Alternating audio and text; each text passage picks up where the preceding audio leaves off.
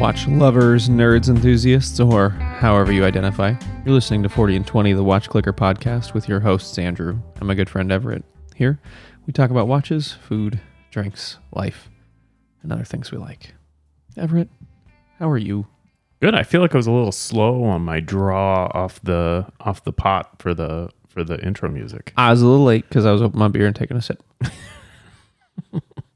Yeah, I'm okay, man. Just like super busy at work, Which is good. Yeah, no, it's certainly not bad. It is what it is. I'm still in pain on my knee. I'm still waiting for an MRI. I do not yet have the MRI. What I did get is a referral to Dr. Oz. Dr. Oz, a super high-end, sort of borderline celebrity knee guy. Nice. Yeah, so that was good. He does like all of the pre-NFL knees for the Oregon Ducks, and A lot of those last well into NFL hood, too. that's right. Many of them. So that was a weird experience. I believe it. Going to like a high-end ortho surgeon. It's not your typical, so how are you? Do you have kids? What do you do for a living? Like, I walked in, a nurse came in and just sort of asked me some questions. The doctor came in with a younger doctor on a computer. And I mean, those guys were in the room for, I don't know, no more than 6 or 7 minutes. It was so quick.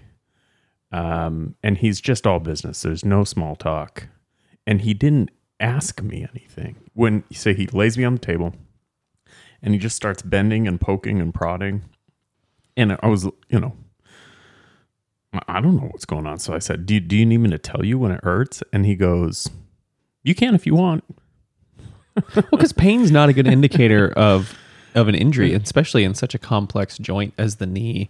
It can hurt on your left side, and the injury could be on your right side. Yeah, clearly he had no desire for that information, and so I didn't really provide it. But he, like I said, just sort of moved things around, and he kind of shouted things at his resident or whatever. And the resident's diligently typing it into the computer, and then he sits me down and says, this is what I think. So, bizarre experience. I like that doctor experience.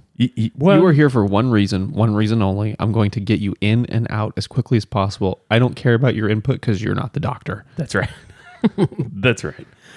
And he figured out in about 90 seconds, literally 90 seconds of manipulating my leg, what 2 prior doctors in over 2 like 20-minute interview, sessions had he came to the same conclusion as those guys, which maybe they similarly came to the same conclusion quickly, but it was just a much more efficient process.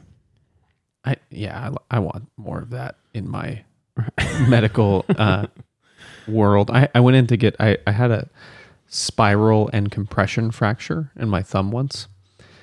And the doctor was like feeling it, prodding it, twisting it. She's like, let me feel your other one. And is feeling them side by side. And I was like, she's like, I think it might just be a sprain. And I went to X-ray after that. She's like, well, it's not a sprain.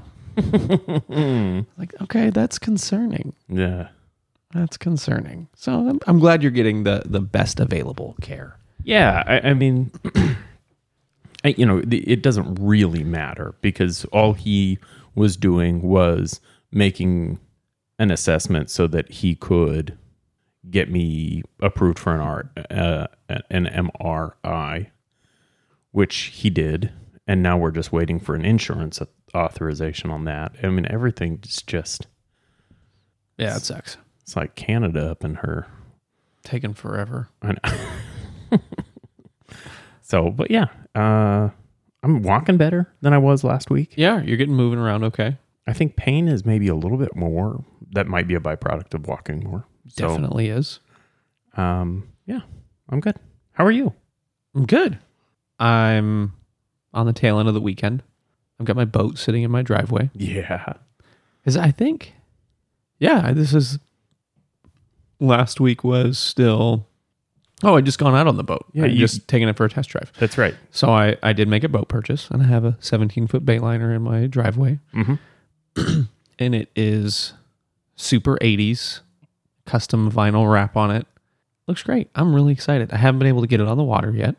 Yeah, when you say super 80s, in my mind, that makes it sound like it's tacky. It's not at all. Oh, no. So it's recently done. It was done this last year to harken back. It's vintage inspired. Yeah. 80s decaling on it.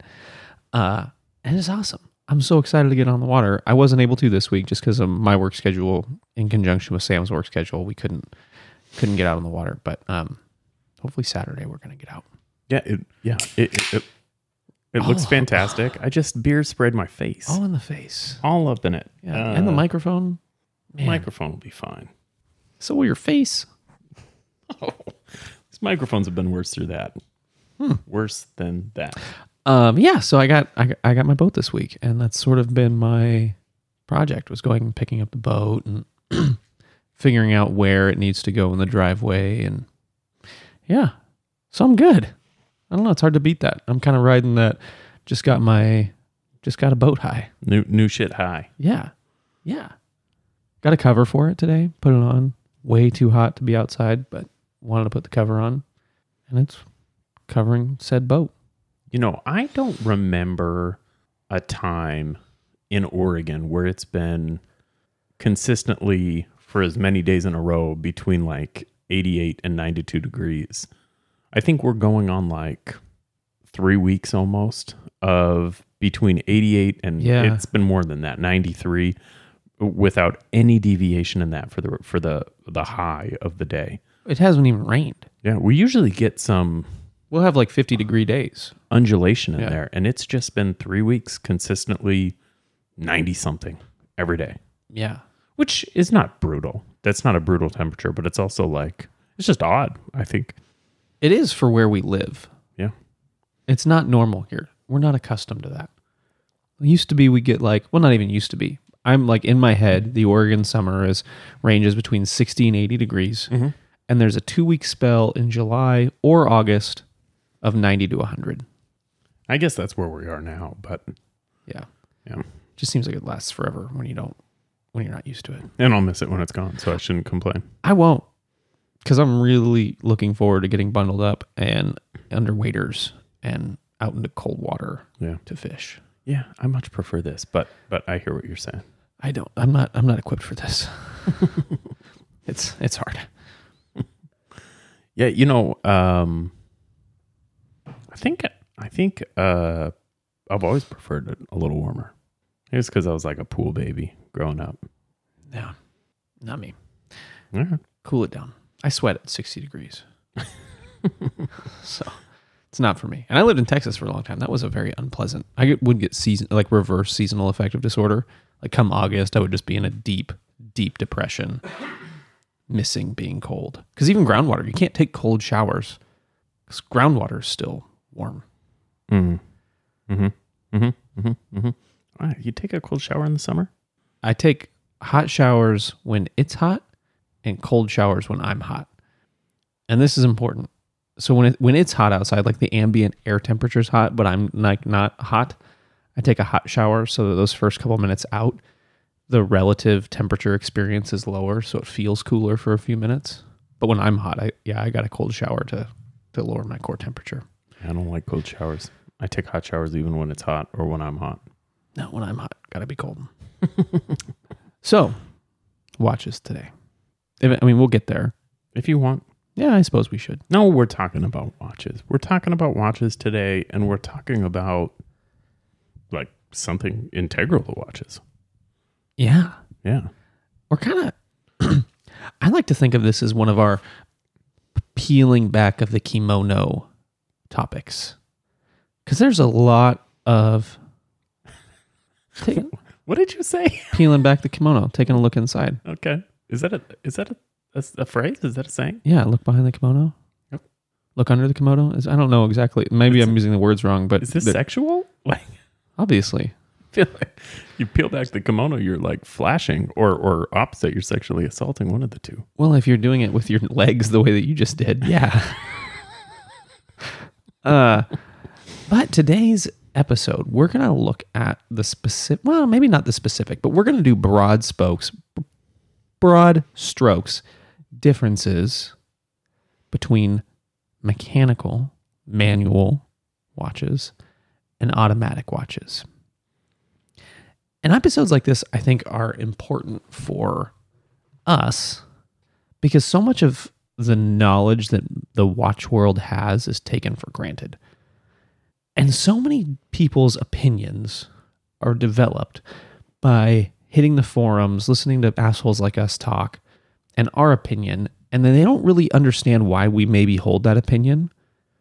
They accept it, internalize it, and then continue to propagate said opinion. There's a lot of things about watches that we just generally accept as true, but have no idea why. Yeah, I mean, I think like with all things, right? Yeah. But I think that creates a little bit of a barrier to entry. Yeah, absolutely. Or at least some intimidation factor. So today, we're going to maybe try to reduce that and also maybe edify ourselves a little bit because I thought this was going to be easier than it was. Turned out it got kind of hard. Well, and I think, usual caveats, we're not experts, etc. But this is a weird one too, because it's kind of a basic topic.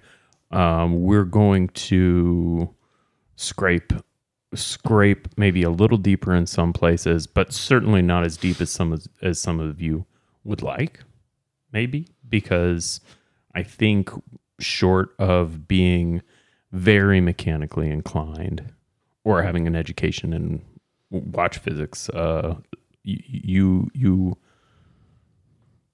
it's hard to understand some of the concepts here. So with that in mind, as always, do not hesitate to hit us up if we've missed something or screwed something up, because we're gonna.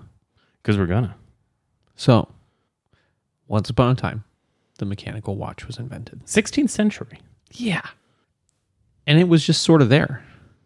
And then along comes the automatic watch. In what, 1926? Yeah, I was going to say 23. I don't know why.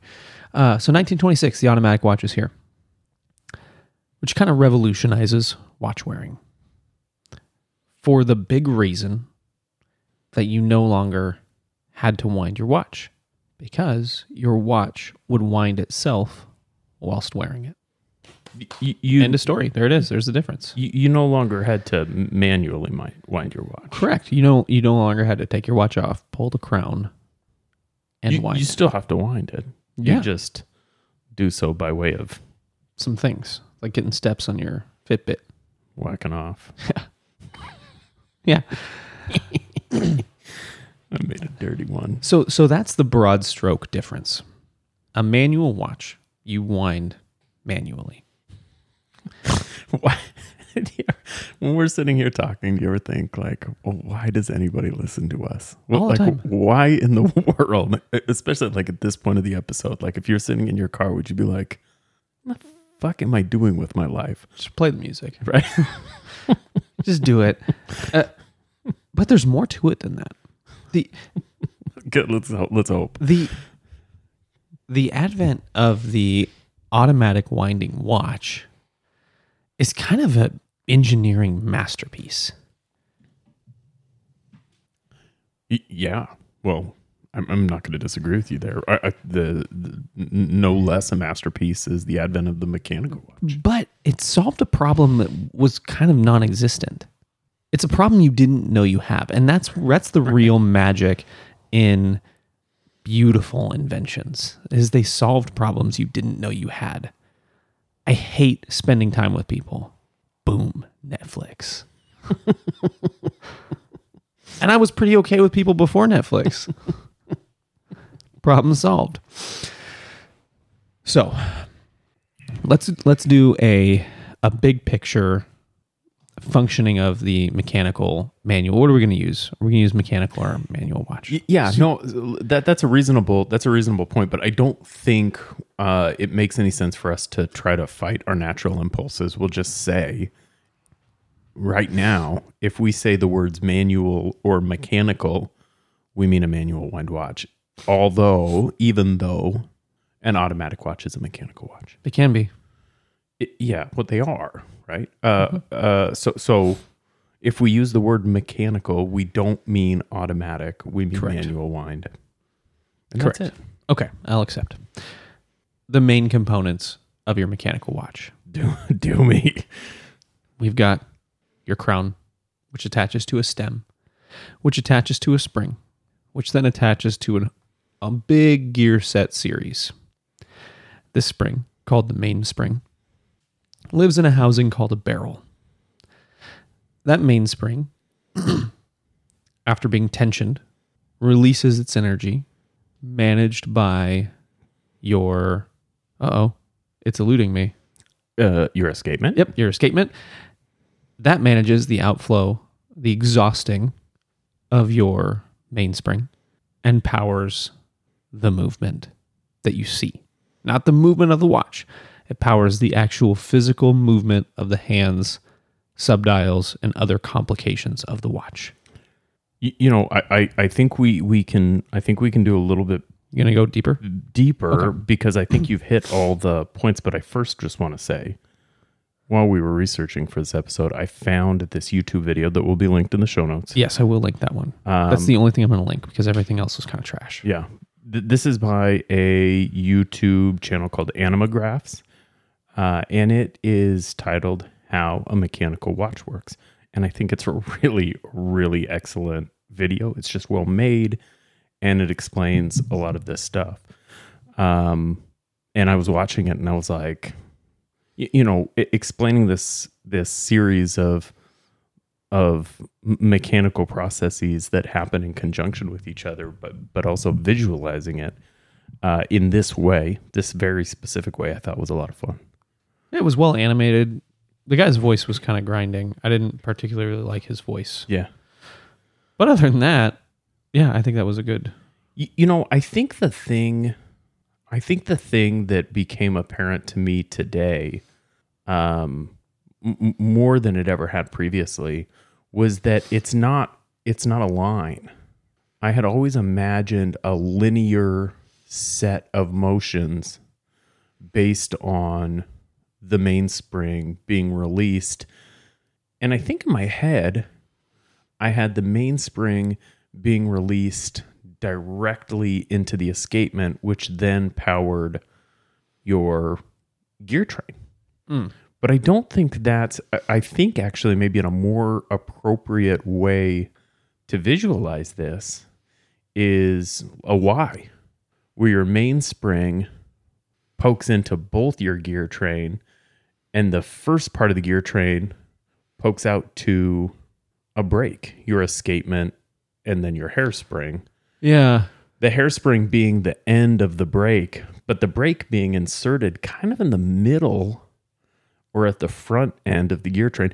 So it's the governor to the tension release of the mainspring. Absolutely. And I think just having that visual, I just really appreciated it more. Like, this is such an incredible, that his animation on the hairspring and the escapement, I think, was terrific. And it really I never realized how much mainspring there was. So he said a foot. It's a shitload. Yeah. A foot of ribbon metal is coiled up. About a foot of ribbon made of metal is coiled up ribbon, yeah, in the center of your watch. Yeah. It's crazy. It's crazy. That's fucking nuts. Yeah. That's like intestine density. Do you ever watch any of those watch repair videos on YouTube? No. Yeah. Because that will give me the undue confidence that I can do this. Like, for example, my Alpinese is running in not great shape, and that's my fault. So I have to get it serviced. Maybe you don't need to get it serviced, but you may need to have it demagnetized and regulated. I lost 7 minutes in an hour since you've been here. Yeah. I've caught up. It doesn't make any sense. It may be magnetized. How? It happens. Whatever's happened. It just happens. Yeah. Yeah. That's why, people that are around magnetic shit wear anti-magnetic watches. It's a real legitimate. I'm not around magnetic shit.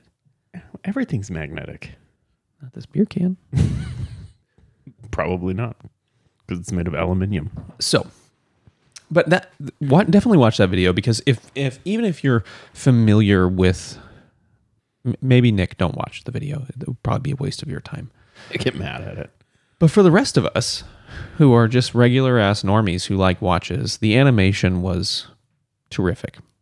Showed everything in slow motion and then sped it up to what you're actually seeing. So, you wanted to talk more about...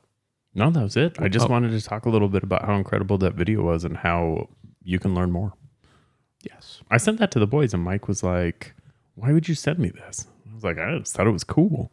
Yeah. And he's like, well, don't you already know how it works? And I was like, well, yeah, but I still thought it was cool. And then he relented and said, okay, I'll try it. We watch how it's made all the time. Yeah. I love that show. Like, we watch Shark Week. Don't you know the sharks bite people? Yeah, we know.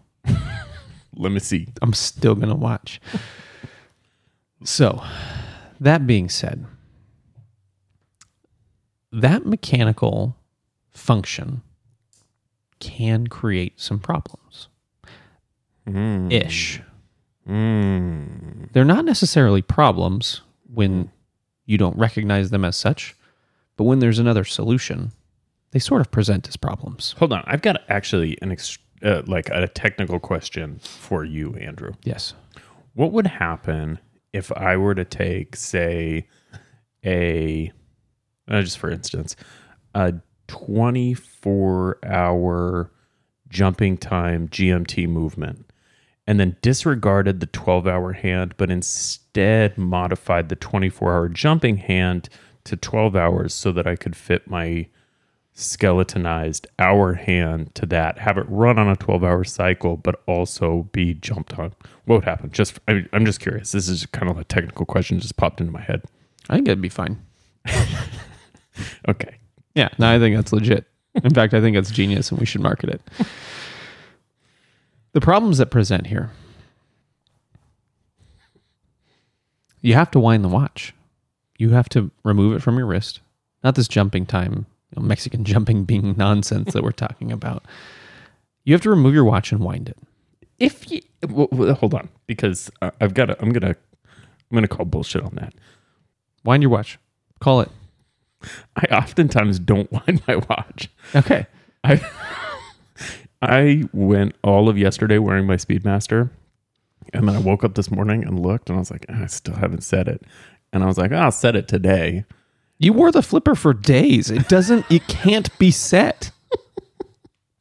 So I finally set this thing as I was headed to court today, because I was like, okay, in court, I'm actually going to need you to be able to tell the time. Yeah. I wore it for a solid 36 hours unwound. Oh, man. What's your power reserve? On the Speedy, I think it's 38 hours. I don't know that for sure, but I think it's 38 hours. Okay. But you have to wind it.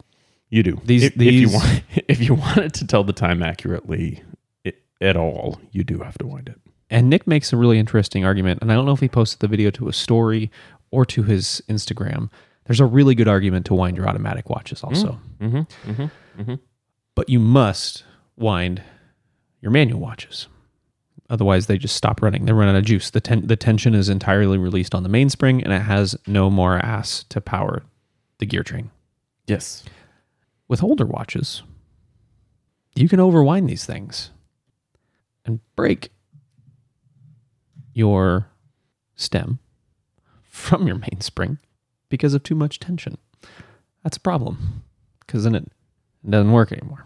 Is the defect is likely to happen at the stem connection? I believe so. Yeah, That's I don't know. Kind of what I could find is that over tensioning breaks the spring away from the driving agent, being the stem or whatever functionality is used to attach the crown to the spring. And now, of course, with modern innovation, they've dealt with a lot of that stuff. They've Yes. introduced clutches, and but yeah, that's a thing. In fact, I think the very first watch I was ever the owner of was a mechanical Lady and the Tramp watch, and I overwound it.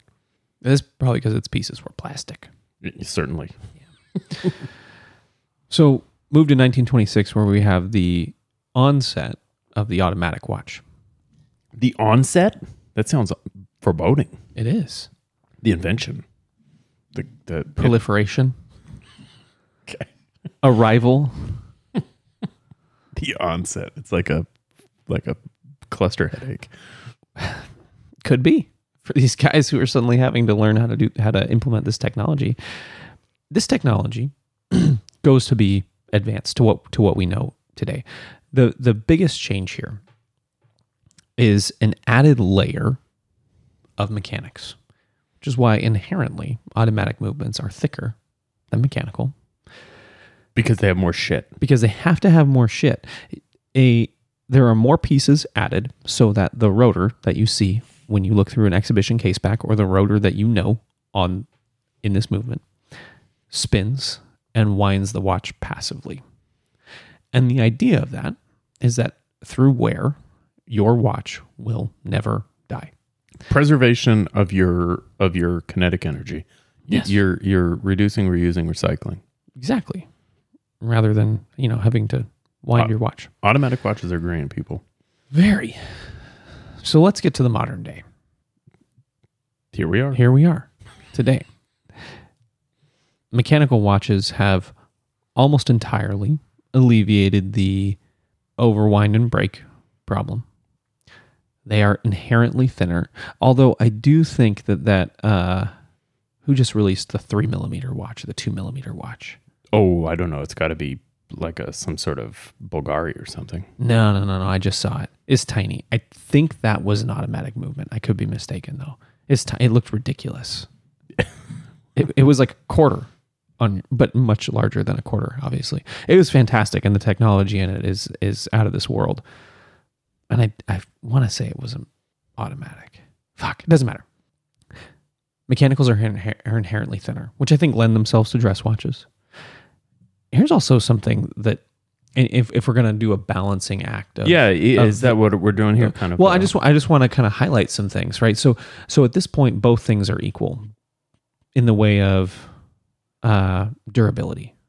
You're not going to overwind and break your mechanical watch. You're not going to overwind and break your automatic watch. Really, the difference is that one is going to passively wind itself, although there is an argument for those watches that you can wind, you ought to wind, because they perform better when wound to their full capacity. And even on Monta's website, they say that you should, even if you're wearing your watch every day, you should wind it fully about every 7 to 10 days. Oh, interesting. Because you get that full charge. They say that your car runs better with a full tank of gas. With a full energy charge, you're going to get better performance. Yeah, you alluded to this or just a bit ago, but Nick Harris posted, I think it was on his story on the Orion, or it might have been... I think it was maybe to his page. He posted a story showing the accuracy of a watch. I don't think it was an Orion watch, but maybe it was. It certainly could have been, but gave it just a cursory wiggle. He shook the shit out of that thing. Then put it on the time grapher, and it had a pretty high deviation. I can't remember what the... There were a lot of beat errors to it. Yeah, beat rate error. And then fully wound it, gave it the full manual wind. 100 rotations. 100, is that what it was? That's what he said, 100 rotations. And the beat rate error went down to negligible numbers. None. It was clean. It went from like a heart rate monitor looking graph to just a clean, obviously with deviations, but a generally clean line. The takeaway being... Things run better on full power. Yes. So it makes sense with your automatic watches to wind them up, like you said. Yeah. And for those of us with large collections of watches, when it's dead anyway, wind it after you set it eventually. And you're going to have a better performing machine on your wrist. Well, and the same is true for mechanical watches too. Hand wind manual watches, they run more accurately fully wound. So something I found interesting while reading about this, well, two things I found interesting. One is with a hand wind movement, when you wind it all the way to the break, don't wind me anymore, they tend to run a little bit faster, but that goes away quickly. And then they run pretty consistently until they get down into that last 10% of the power reserve. So there's a plateau in the middle where it runs pretty consistently. For most mechanical watches, if you're winding it every day, wearing it every day, winding it at the same time, you're going to have very low deviations. You should theoretically never reach that bottom end of performance. That's right. I can't think of a mechanical watch with a less than 24-hour power reserve. No, I can't either. And so the same would be true then for automatic watches, except that you're just by way of the motion of the ocean, keeping them in that band. Hopefully. Yeah. But for those of us who maybe go a week without wearing a watch, or maybe shy of a week, maybe 5 days, and you come back to it and it's on its last legs and you put it on, you're going to have a pretty poor performing watch. Because I don't think you're ever going to be able to generate enough kinetic energy to fully wind your automatic watch. Yeah. Because it winds it in really small increments. Yeah, that's right. That's right. And I've always wondered how like a Miyota movement versus an NH, how they both basically do the same job. You know, an NH, a Seiko NH movement winds both directions. The Miyota only one. It always felt like there should be a delta there, but it turns out there's really not. The second interesting thing I found, and I'm just going to interrupt you one more time here before I give the mic back up here, but because we're just using one microphone tonight. Yeah. The second interesting thing I found was that all other things being equal, should I caveat this? I believe this to be true. Perhaps. I don't know. Please tell me if I'm wrong. All other things being equal, a manual wound movement is going to have a longer power reserve, maybe 10% longer power reserve than an automatic movement. And for instance, because I can hear your objections, you're sitting there and saying, well, for instance, the SW200 and the SW210, the same caliber, same base caliber. One of them has an automatic rotor affixed to it. The other one doesn't, but really the same engineering that make these two watches run. Oh, yes, the 2 series, 2XX. You are going to have a 38-hour power reserve on the auto and a 42 on the mechanical. And floated some ideas, talked to some people. There's 2 prevailing theories here. One of these is practical. Specifically, manual wind watches don't have a slip bridle. Right. Which is the part attached to the end of the mainspring to keep it from overwinding. Which could potentially take some space in the barrel, meaning you have either more room to wind the mainspring, there's just more room for it to be wound up, or there's just more room for more mainspring. Or there's more room for more mainspring. I think it's a decent theory. I would be surprised if Sellita is putting different size mainsprings in these. So I'm not sure I believe it.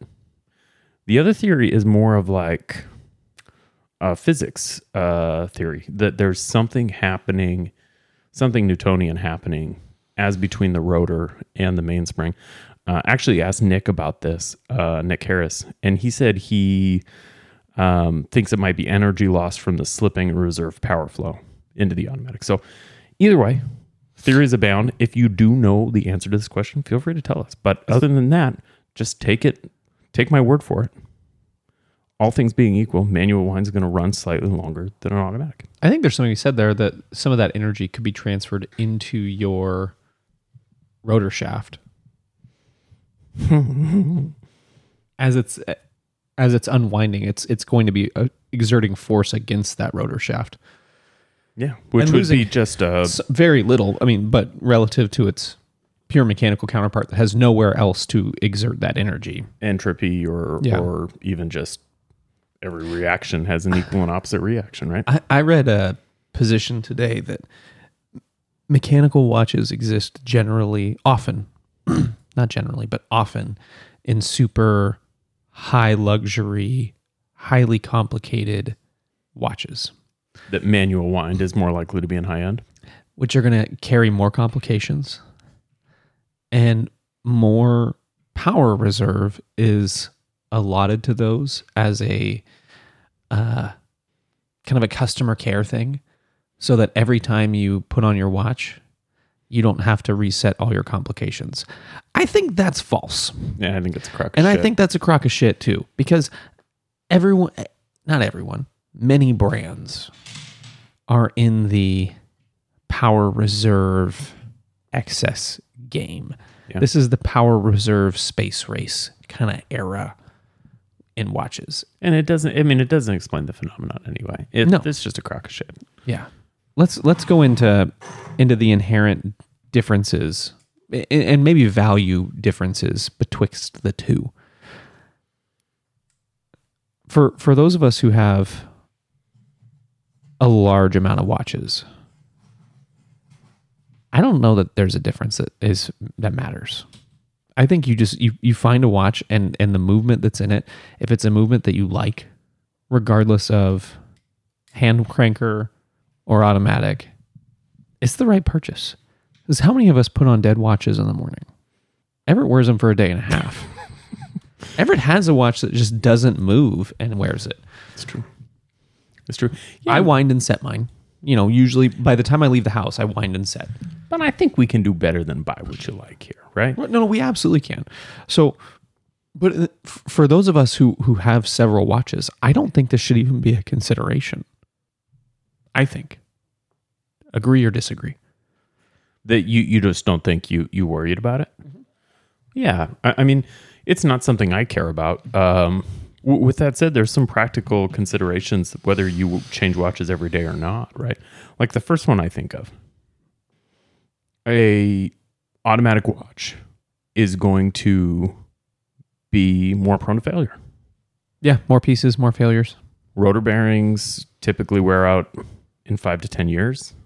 A purely mechanical watch, you can expect to have almost 2 times as long a lifespan before you have a part failure. Mm-hmm. You're going to need regulation in that time. But before you have part failure, you can expect almost twice as long on a mechanical watch versus an automatic watch. Don't quote me on that number, but it's something like that. It's some multiple of time. Mechanical watches, more inclined to water leakage. Yeah. Because you're disrupting the gasket in the crown. So any sort of water resistance expectation is diminished over time. With an automatic watch, if you wear that thing every day, you may pull the crown out. If you're following Nick Harris's advice, once a week.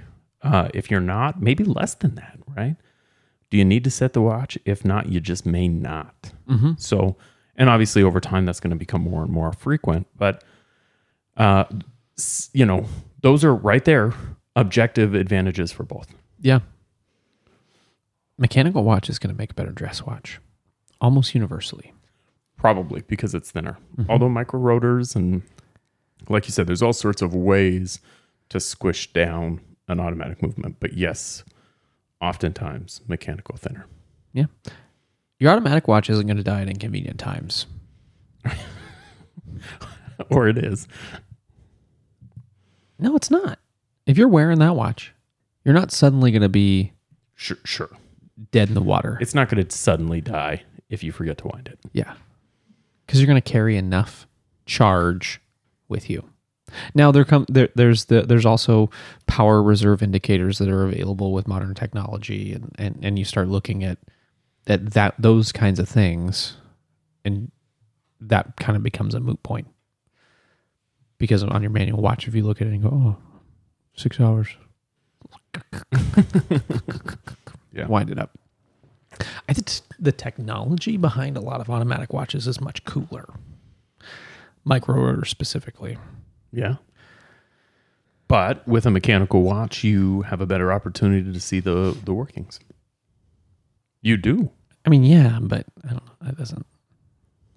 That might get it going for some people. I'm like a hypochondriac. If I can see my movement, I sent Everett a picture today. I was like, is this a blemish? Is this debris in my movement? And I think it is probably the hairspring, but it's not moving uniformly. It's exactly what it is. No, it's debris inside my movement, beating away within my movement, just getting pulverized in there. But that's the thing I do. I look at it and like have horrors of what's happening. It's like self-inspecting your own x-rays. Yeah, I don't really care to see my movement. It's not good for me. Yeah. I don't know. I mean, what else is there? Well, I think that some people, with regards to a mechanical movement, some people will like the fact that they get to wind it every day. You can wind your automatic every day. Unless it's an SKX. Just like some people will like shifting gears in their car, right? There's a connection to the process that's happening, and that is not going to be for everybody, right? There is some nostalgia there. There is some very real nostalgia that I think watch hobby in itself kind of is anyway. And it may be more than nostalgia for some people. I think there may be something about the routine, the ritual, that is powerful for people. But I think that's part of it. You're connecting to this history. It's the same reason I think people like classic cars or antiquated technology, because they like that connection to where it began. They like that feeling, which I think is kind of tied into where I think we agree. I was expanding on it and making myself more right.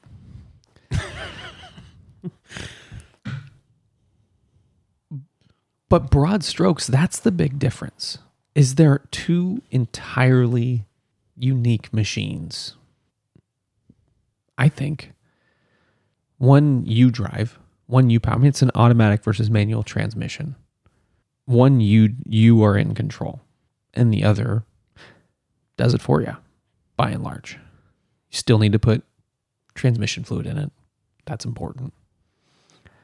But I think people get hung up on hand winders versus automatics. Okay, let me ask you this. And I don't think it's necessary. Let me ask you this. Yeah. If I give you one watch that you could wear for the next 3 years, automatic or manual? Like, do I get to custom make this whole watch? No. I'm just going to give you a watch. You don't get to choose anything about it except for the winding mechanism. Automatic or manual, go. What's the watch? I don't care. Okay. That's, I think what I'm getting is I don't care. If you say, hey, I found a hand cranker, but it's like this cool fucking thing, or I have this cool automatic, like there's other things that are more important to me. What's your thought on it? Yeah, I think if I had to choose, I think you're avoiding the question. I think if I had to choose one watch, it would be automatic. If I had to choose 5 watches that were all the same, they'd be mechanical. Hand wound, mechanical. And that, for me, at least, illustrates the point that if it's just going to be one, I'm never going to take it off. Oh, and I have to wear that watch for the next 3 years? Yeah, Only that watch? That was the whole point, dum-dum. Oh, I want an automatic watch. Yeah. So that, I mean, there really, I don't think that there is a ton of advantage to a mechanical watch versus a manual wind watch versus an automatic watch, except for what we've described: slightly longer power reserve, slightly longer longevity. Mm-hmm. But for me, I do like that experience of winding it. I wind most of my watches when I put them on. I do now, since watching Nick Harris's video. Yeah. Like, wait, I'm not going to have a magnetized watch on my wrist. Now it's a dead nuts. I bet it's magnetized. Just take it in and get it demagnetized. That's annoying. Are these supposed to be anti-magnetic? They're prospecs. I don't think that means anti-magnetic. It's prospect. Professional specifications. I've never had a magnetized watch, and it's my first one probably, and pisses me off. Wah, wah. Whatever. It's a cheap fix. Anderson will do it for you. He'll probably do it for free. Or you could buy the anti-magnetizing thing that you did and blow it up. That was scary. Made it worse. Were you there with me when that happened? No, you just showed me. I came later. I bought one of those blue box demagnetizing machines, and it literally like exploded, a mini explosion in my house with my watch on it. It was bad. Yeah. Are we done? Are we done? Did we? I don't feel like we've done anything today, but I think we have it. But I think whatever. Do we need to keep going until we just really make a great discovery? I think we've drank beer and we've talked about watches, and that's enough for me. Are you not entertained? I don't blame you. Either way, I don't blame you. No, not at all. Andrew, other things. What do you got? I recently watched a television show. Go figure. I watched The Righteous Gemstones finally. And it's not a new show. It's been out since like 2019. Just took me a while to get around to it. It has the best lineup. Danny McBride, Adam Devine, I think it's Devine, and John Goodman are the three primary male characters. And Edie Patterson, Edie Patterson, because it's Edie a girl, Patterson, yeah, yep. Who I recognized but couldn't place, is the main female. And there's a bucket load of other people who, when you see them, you're like, oh, I fucking know you. Walter I know Goggins, you. Dermot Yeah. Mulroney, Yeah, I mean, take your pick of Tony Cavallero. yeah, a bunch of people you recognize. The whole premise of the story is that the Gemstones, this family name, are the ministry leaders / owners of a global megachurch. As a result of that, they're super rich. John Goodman is the builder of this empire, and the children are all the benefactors of growing up super rich with an amusement park in their backyard, kind of rich, which leads to making some choices. So the whole premise of the story is Danny McBride's character finds that there is a video of him participating in some less than savory activities and is being blackmailed. And the world spins out of control as a function of that. But the show was hilarious. It's like this really dark comedy. My wife and I watched it together, and there are things that had me almost in tears that weren't like fart jokes or something, but things that just had me dying that she was not amused by. She was like, I don't get why that's funny. Like, That's typical for you and Sam. yeah, like, no, you should get why that's funny. It was this really great commentary on megachurches and wealth within religion being misused, mismanaged, without being a direct commentary on it. Season 1 also like had some really good redeeming story arcs. It's a killer show. It's available on HBO Max. And I'm pretty sure everyone gets HBO Max for free if you have television services. Because I think I get mine. I gotta pay for it. I think I get mine for free because I have Xfinity internet. Or maybe it's because of my phone. I don't know. I have Verizon and Xfinity. So for those of you who aren't getting HBO Max for free, I'm apparently subscribing to something else that you aren't. But I think it says included in my package, but I don't pay for it. Watch it. Season 1's available. Season 2 was, I think, tentatively slated for a 2021 release pre-COVID and is now probably kicked out to 22 or 23. But Season 1 was phenomenal. It's a show I'm for sure going to go back and watch again. I don't know that it's going to be one of those long-running, successful shows. I think it's going to be kind of like Vice Principals, where you get 3 seasons of it, and that's enough. Do they or do they not utter the name Falwell at any point? I'm just wondering, asking for a friend. I don't know.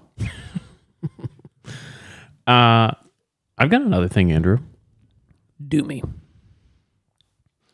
As you know, I recently bought a broken watch from the 70s, a broken plastic watch from the 70s. Yes, you did. Oh, okay. And when I ordered it, I could tell from the pictures on eBay that the bracelet, the strap, was maybe not unnaturally, but yellowed.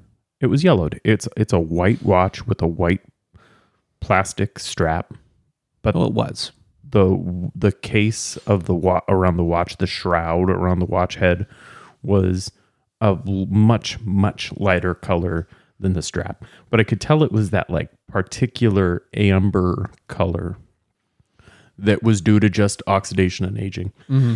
So I started researching this because I knew in my head there was a way to take care of yellowed plastics. You know, I know that like Game Boys can be refreshed after they turn yellow, but there's a chemical process. I've seen a guy with a pressure washer blowing stadium seats from like weathered and disgusting to fresh plastic. Yeah, and it's not. There's actually so hydrogen peroxide, I think, is the ingredients folks use most often, but It's gonna have some structural compromising, don't you think? yeah, well, you use I don't think so. So peroxide will touch the surface and take out the yellow oxidants somehow and sort of restore that original color. So I started looking, do I just want to use regular peroxide? Do I want to use peroxide and something else? Do I want to mix it with dish soap? What do I want to do? And I quickly found on Reddit people talking about shoes, and there's this product called Salon Care 40. And so as my Fortis flipper was coming to me from England, I also on Amazon ordered a 32 ounce bottle of this stuff called Salon Care 40. It is, I believe what it is a thickening agent for hair color. So you're coloring your hair, you can use this stuff. It'll pull some of your color out while giving space for the dye to go in. Long story short, I got my watch in, strap was broken, no need to apply Salon Care 40 to this. But I have an old pair of Nike SB, like SB Dunks, that had white soles, and the white on the soles, they're still in really good shape, but the white on the soles had turned yellow. And so I was like, well, the shoe guys all use this stuff. That's where I found it. So I just kind of on a whim, because I had this stuff and I kind of wanted to use it. Just on a whim, I taped up the suede on these shoes and just kind of painted on the outsides of these shoes. I painted this stuff on just with a cheap paintbrush, kind of a thick layer. And then I stuck them in my backyard in a place where I thought that I would get the most sun. And I went to work and came back, and they look brand new. So Simple Green guy's been lying to you. Right. Maybe. I was absolutely blown away. So the next day, of course, I did the other side.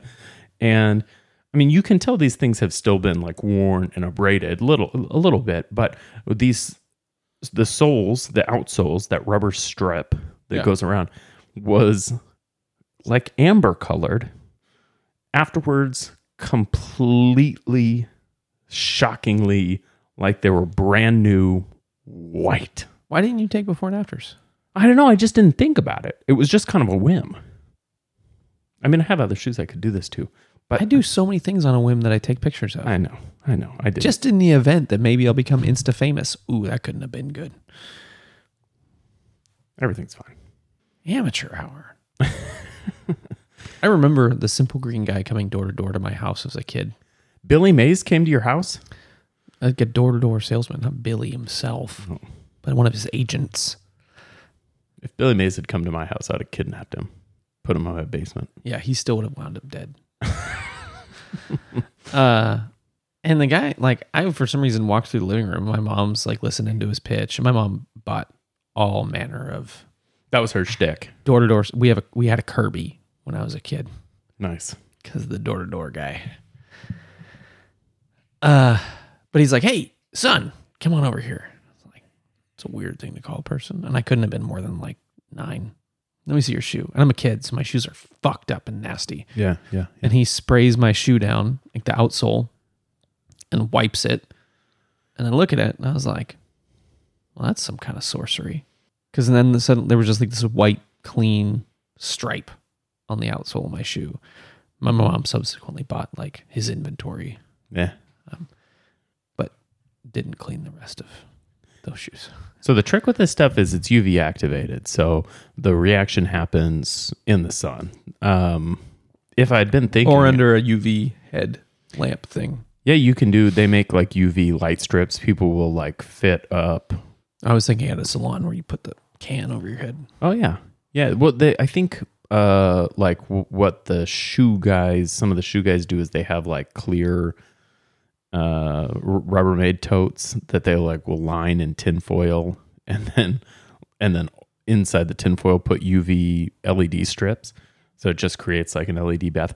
But for my purposes, just 2 days sitting in the sun probably ruined the leather because they got all hella baked, but whatever. But the outsoles look good. Whatever.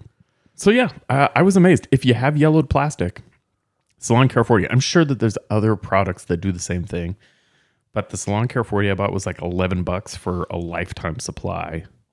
Yeah, if you had to say how many, because the one you sent me is $20 for a 32 ounce. Both sides less than an ounce total. Okay, yeah, so lifetime supply. Yeah. Yeah, that would be my guess. I mean, I poured it into a ramekin and it was just like and then I brushed it on and I set it in the sun and they came out white as can be. Wow. Yeah. Look at you. Yeah. Now I know. Andrew, more you know. What do you wanted to talk about before we hang up the phone on these kind people? I'm out of things, man. I always want to sing when you say I'm all out of things. I know. Hey guys, thanks for joining us for this episode 40 and 20 of the Watch Clicker podcast. Check us out at watchclicker.com. That's the website. Every single episode of this podcast, as well as reviews and articles and other fun, wordy type things. Check us out on Instagram at 40 and 20, at WatchClicker. If you want to support the show, you can do so at patreon.com/40 and 20. That's how we pay for really everything that we use to make this show, including hardware and software and all of our hosting needs, as well as Andrew's boat wraps. Not camera stuff. And don't forget to check us out next Thursday for another hour of watches, food, drinks, life, and other things we like. Bye-bye.